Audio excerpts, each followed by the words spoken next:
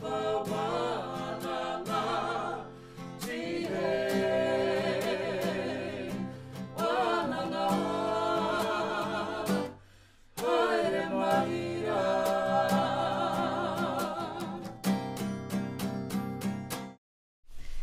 aku nui, kei aku rahi, kei ngā māta waka o te mutu, nau mai, hara mai ki tēnei, kōnai, ipurangi, tuatahi o te māpura. Kia ora everyone and welcome to our first ever Te Māpura podcast. Kei te noho mātou ki roto i te whare o manga ko tukutuku kei raro i te maru o te wānanga o Aotearoa. E whakapāho ana i tā mātou kaupapa. Ko tēnei te kāinga o Ahi Kōmako, ko Bobby tōku ingoa, ko au te tahi o ngā kaimahi kei roto i te rōpū o Ahi Kōmako. We are broadcasting from Mangako Tukutuku, one of our Te Wānanga o Aotearoa campuses here in Kirikiriroa. My name is Bobby. I'm part of the Ahi Kōmako whānau and I'll be your host for this podcast. Ko tā mātou manuhiri i te rānei ko Amy Madden mai i te Pākihi o Waikiriko Fermented Beverages. E te tuahine, nau mai, hara mai e hoa. Can you please give us a quick whakapapa and pepeha for yourself and your business as well?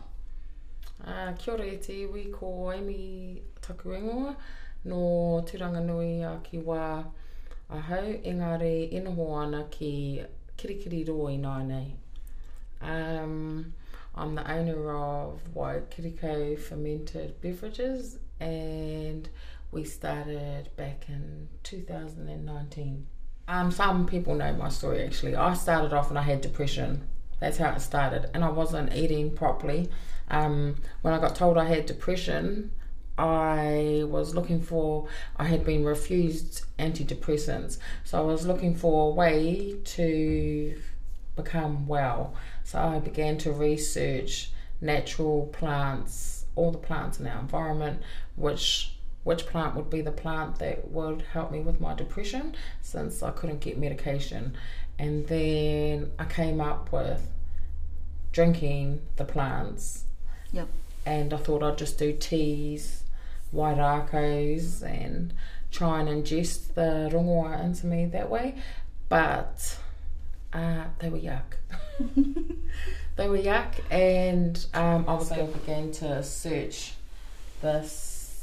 something that tasted similar to what this wahine was doing in Australia, and couldn't find anything, so decided to go learn how to do it myself, and that's where the business part began. Right. Raui. And tell us a bit about your business, because you are now trading under a new name, but that's not how you started out. And yeah, tell us about that journey and what process you went through to, I guess, get to where you are today with your existing name. So when we initially started, we started as Waikiriko Kombucha, and we done Waikiriko, the name breaking down to a juice or a drink made from the full rako. So we used the bark, the dough, everything. So everybody had, when I started learning about brewing, people had said you couldn't use certain things or warned us against certain things. But for me, I felt that it was momo to waste our rako. And so we incorporated and infused the whole rako that we took from the rako, and then same with our huarako. When we went to infuse our fruits, people said, that the skins will give them a bad flavour, and we didn't want to momo our kai, so we used the skins, but we just process the skins in a separate way to what we do the body of our huarako. So we use the skins separately and remove the skins and do a certain something with the skins, but also use the flesh of our huarako as well.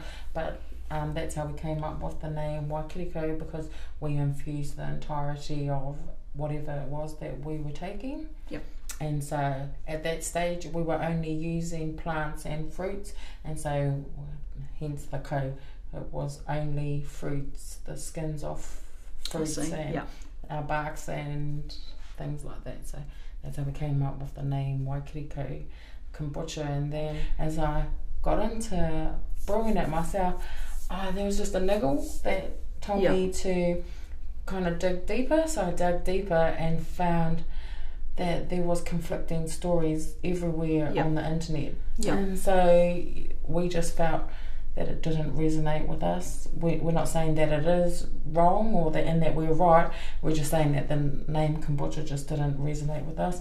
Personally, we felt that the Japanese were entitled to have their own reo and have it represented accordingly to how they used it. So we dropped the kupu kombucha and now just call ourselves fermented beverages, and on our inu we'll say fermented tea, because that's what we do, is just ferment our teas. And so I decided to return back to our whenua and incorporate what Papa Tuanuku provided for us and use some of our traditional rongoa practices and rākau and infuse those into an inu, and that's how the business, that's how I started. And then from there we kind of had an overload of product in our house, and so visitors would come to the house and we'd just palm it off to get it out of the house, and then they were taking it home, giving it to their guests, and then we started having messages from complete strangers saying, hey, would you sell this to us? And we didn't feel right selling it, so we started just trading. So we were trading foods, really. It was just foods, meats, whatever they felt that they could trade, and we would just exchange products. The demand kind of grew, and we realised that we were incurring a lot of costs, so decided to look into how it was that we could become legal and make money to cover our costs. And we realised that we actually didn't have the money to do it. So our house was 100 years old, falling down. We were renting. Our kitchen wasn't up to standard for commercial grade kitchen. We failed in every aspect. But for some reason, I don't know, I just continued to carry on with the journey. So I went on to Wintec to complete the food safety programs, even knowing that our house I couldn't brew in the house. I just kept going with it. And then after I completed the food safety courses, I then decided to look for somewhere that I could brew. And so we started reaching out to the community centres, but because the community centre said there was alcohol inside, we weren't allowed on the community centres. We approached churches and the same with them, the alcohol content, and then we ended up at Ahikomako. And Ahikomako went to Big River Catering in the building, and they gave us a space to start actually being a business. So that's how we started. Awesome. That's a really interesting beginning and journey as well. And I just want to go back, because you said that it was a dark time for yourself and you had depression.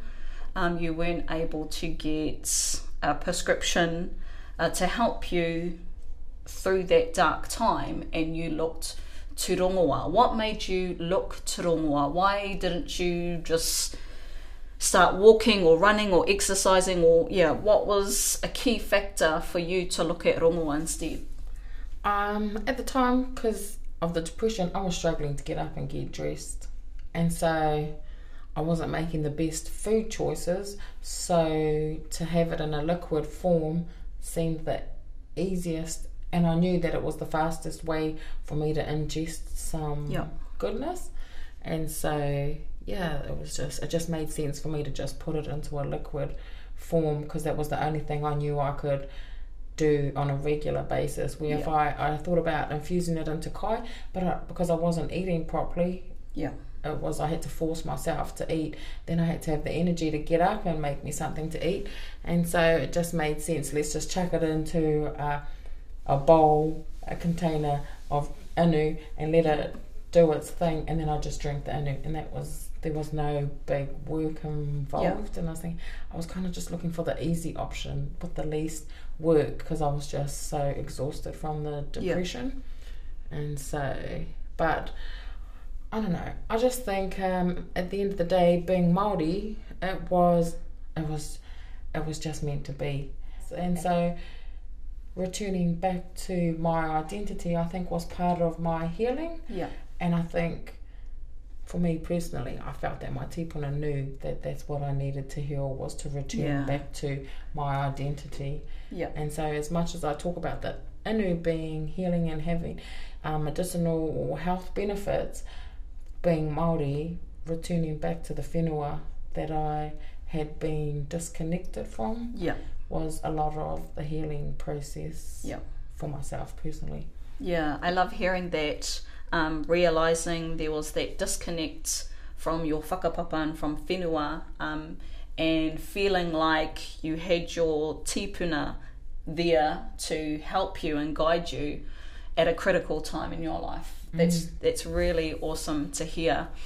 And so you didn't really have an idea to start a business, but you were looking for a way to get yourself better, to get yourself well.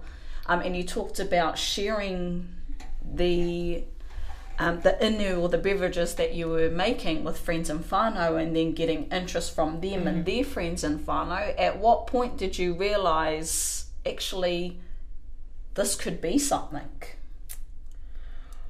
I don't know. I think I'm still figuring that part out, to be honest. And it was really, we just moved with the demand. And so I never really thought about the business side of things. We just got more of a demand. And so we just increased with the demand and just catered to the people that were coming. And so we never, our whole journey was just demand based, really. And it was, and trying to do it legally. So that we could keep doing what we were doing. And it was never to make putia. It was always, if this is what it can do for me, then maybe it can do that for someone else who may be in that same position that I might be in. So we never expected it to take off or to be what it is today, but we just went with the flow, actually. Went with the flow, and have just followed the journey wherever it's taken us. And it's just kind of led us to our business that we are today. Rawe. Now you talked about doing your own research and then going to Wintec to study and find out some more information as well. While you were going through that process, what were you thinking about? Were you just trying to fill your own kete, or were you thinking, no, I can do something here and I'm trying to work towards that goal? That's exactly what happened. So I have 4 of my own babies. My husband has his daughter, and we've taken on a whāngai child. My oldest son was a 24-weeker, so 8 weeks old, he contracted meningitis while in the hospital, so he was only 32 weeks gestation. And so he has he's 19 now, but he'd probably have the intellect of between a 9 and a 13-year-old. And so I've always been an at-home mum. Me and his father worked together from not long after he was released from the hospital. And so I ended up just giving my whole life to caring for him. And when he turned 18, I don't know, something happened once he turned 18, and I knew he was a little bit more independent, that I now had the opportunity to focus a little bit more on myself. So when this opportunity came up, I was thinking, hey, this is pretty cool. This might be a way that I can still be a mum, be at home for my kids, and be there for my kids, especially my big boy, and then still be able to become self-sufficient, because at that stage I was still a single mum. And so it was like, on a benefit, how could I get myself off a benefit, still be a mum, and still be able to provide for my kids. And so I thought, let's just see, even if it was just a little bit of extra money that helped pay the bills, bought their Christmas presents, bought them some clothes. So that's all I was really thinking, is just that extra putia could just kind of relieve some of the financial pressure, save me having to go to WINZ and ask for a food grant or something like that. So that was the main goal, was just to become less dependent on the government and still be able to do what I needed as a mum. And so it was, and then not have the cost of being in business impact our home. So how could we grow the business so that the customer was carrying that rather than our whānau? And so that was pretty much it. It's like, there's an opportunity here. Let's give it a go and see if we can make this work. Oh, koia kei a koe e hoa. That's another aspect of your journey that's really insightful and I think helpful for others to hear as well, especially being a working mama with, was it 5 kids? I counted, and one with special needs. So ngā mihi aroha ki a koe me tō whānau hoki, and awesome to see where you are today with your business. And you talk about we a lot when you tell your story. And I'm pretty sure you don't have any staff members, so it must be your whānau that's helping you. How do those dynamics work? So I wouldn't be here without them. And so when I started business, me and my husband had separated, so I was completely dependent on my kids. So my oldest at the time, I think, was 18. The next one was 16. I had a 9-year-old, and he was 1. My baby was 1. And so I relied a lot on my big kids to help me with my youngest. And without them, I would never have been able to do any of what I'd done.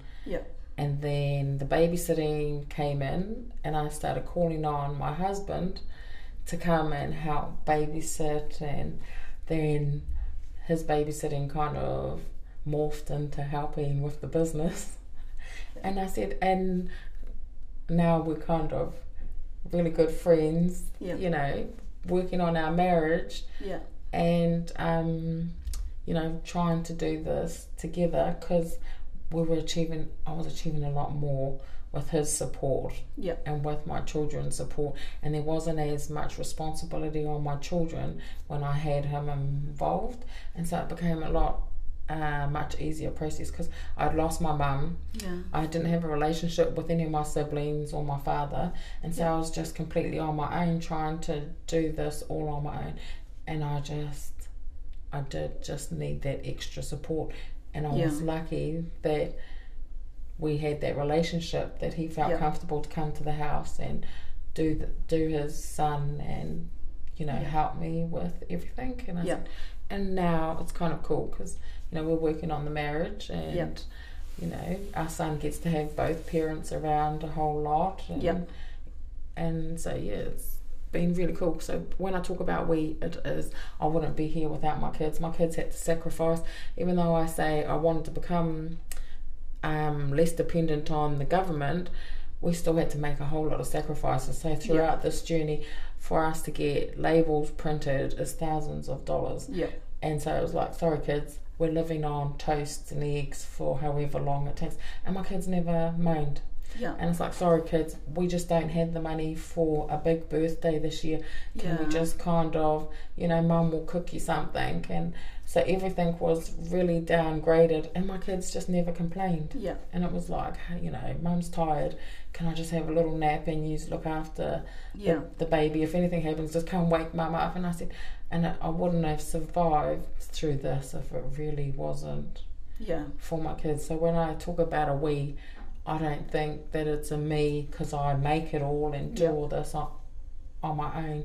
I know without my kids being there, and now the husband being there, that I would never be where I am without them.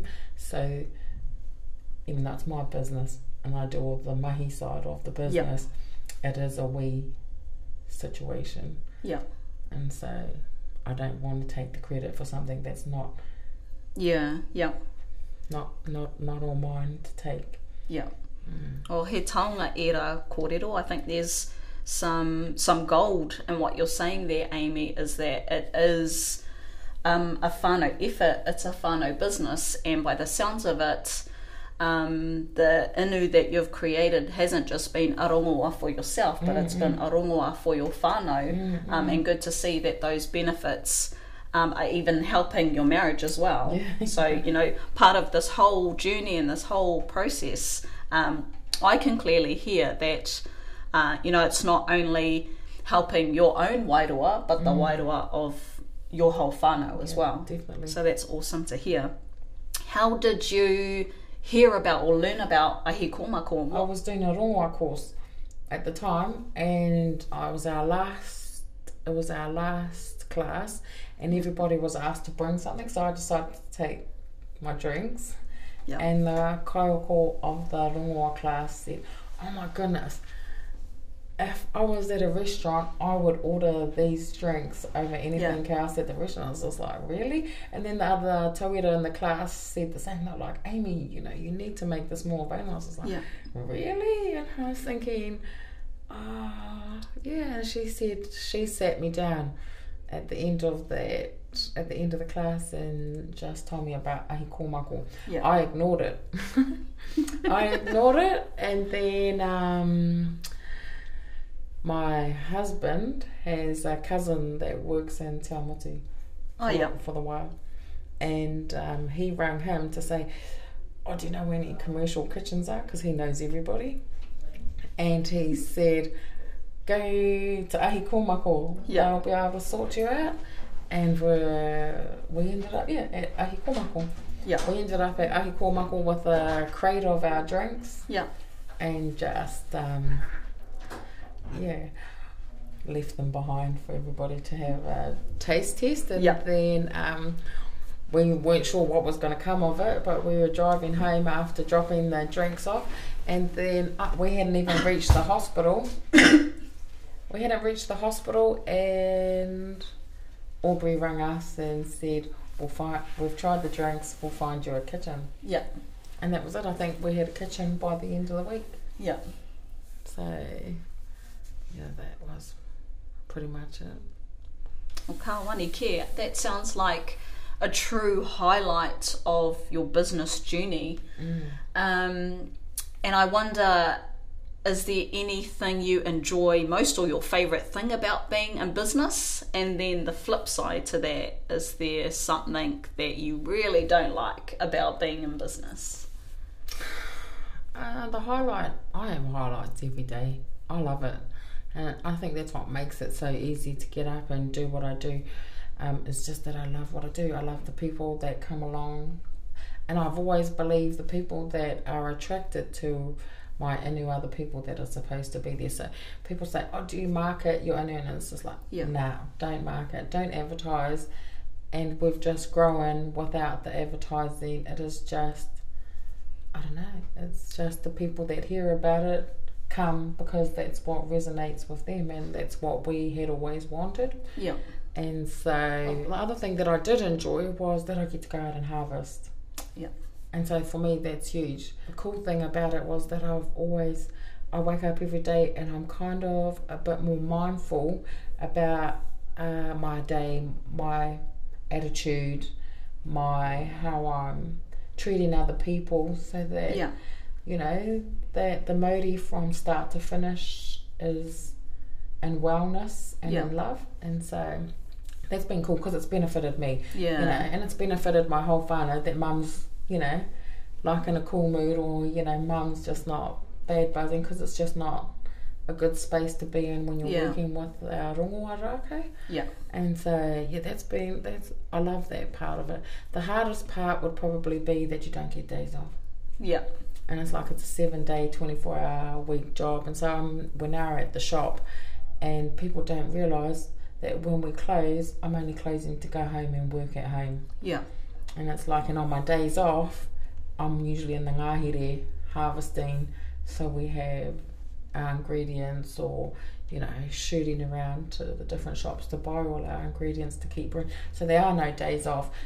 Depending on, now that it's summer, the baby's not going to sleep until 11 o'clock at night. So I'm restarting work at 11 o'clock at night, finishing at 3 o'clock in the morning, and then going back to work and opening up the shop. So that would probably be the hardest part. And, you know, you've always got to be on when you're at the shop. And I was thinking these days that I'm just really tired. Yeah. That I could just say, oh, I want to pull a sickie, but there's no one to cover my shift. It's like, so you've got to show up to work regardless. Yeah. And it's like, and same with the brewing at home, and it's like, oh, I don't want to brew today because mum's just tired. And it's like, but if I don't brew, then we don't have any product. Yeah. And so, you know, you've got to suck it up and get out there. But once you're in the space, it's actually a really beautiful space. And same within at the shop, it's a beautiful space. So once you get there, it makes it worth it. But it's just the getting there some days that are the struggle. So I do miss weekends off with the kids. Yeah. Really. And the only goal I set this year, I haven't, the goal that I definitely had set was just to spend more quality time as a whānau. Yeah. Because that was the biggest thing that suffered starting the business, was quality time together. But that'd probably be the downside, is just the whānau does take a little bit of a hit. Yeah. You do get tired and you don't get days off, you don't get holidays, you don't get paid. Yeah. Yeah. So I think that's some good advice too. For our listeners, is that when you go into business, it's not all glamorous. No. It's actually a lot of time, a lot of effort, and you've got to make sacrifices as well. What was it like during lockdown? What did you guys do then?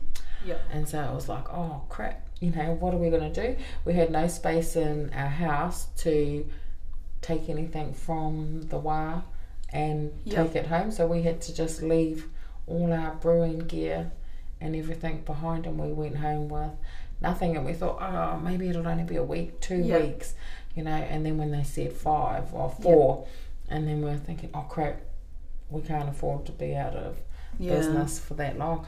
And so I actually put a pānui up on my personal Facebook, and Marae and Mahia heard about us. And in the middle of lockdown, as Māoris do, they showed up at 2 o'clock in the morning when everybody's meant to stay home. And they showed up with a 6-foot commercial food trailer. Oh, weird. Yeah, and so lucky for us, the brew companies somehow were still allowed to sell equipment during the lockdown. And the marae actually paid for our first lot of equipment as well. That's awesome. Yeah, and so they gave it to us on loan. Yep. And the trailer was just pay for it as we could afford.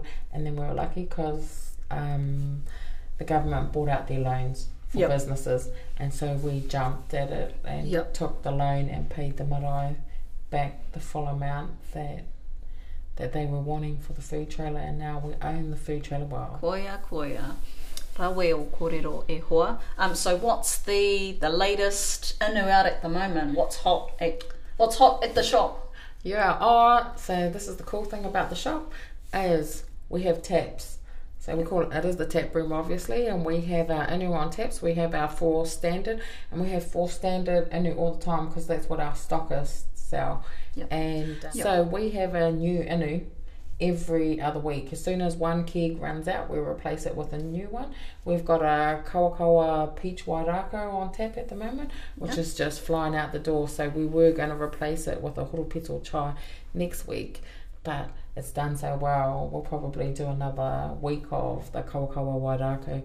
And then we have a Fijoa one that's on tap, and we'll probably replace that with the Horopito Chai when that runs out. But last week we had a passion fruit, and then maybe the week before I released a limited edition wine bottle size inu, but that sold out in less than 6 hours. Less than 6 hours? Less than 6 hours. That's awesome. Well, there you have it, e te iwi. That was Amy Madden with her story of how she started her business, Waikiriko Fermented Beverages. You can look them up on Facebook, and they also have a website, waikirikokombucha.co.nz, and you can also find them at their tap room on Commerce Street in Frankton, right here in Kirikiriroa. E te tuahine ngā mihi kia koe a moto kōrero I tēnei rā. And whānau, please stay tuned for the next podcast where you will be able to learn more about other Māori businesses, who have begun their entrepreneurship journey and learn more insights from how their business journeys developed and progressed. Hoi anō whānau, until next time, mā te wā.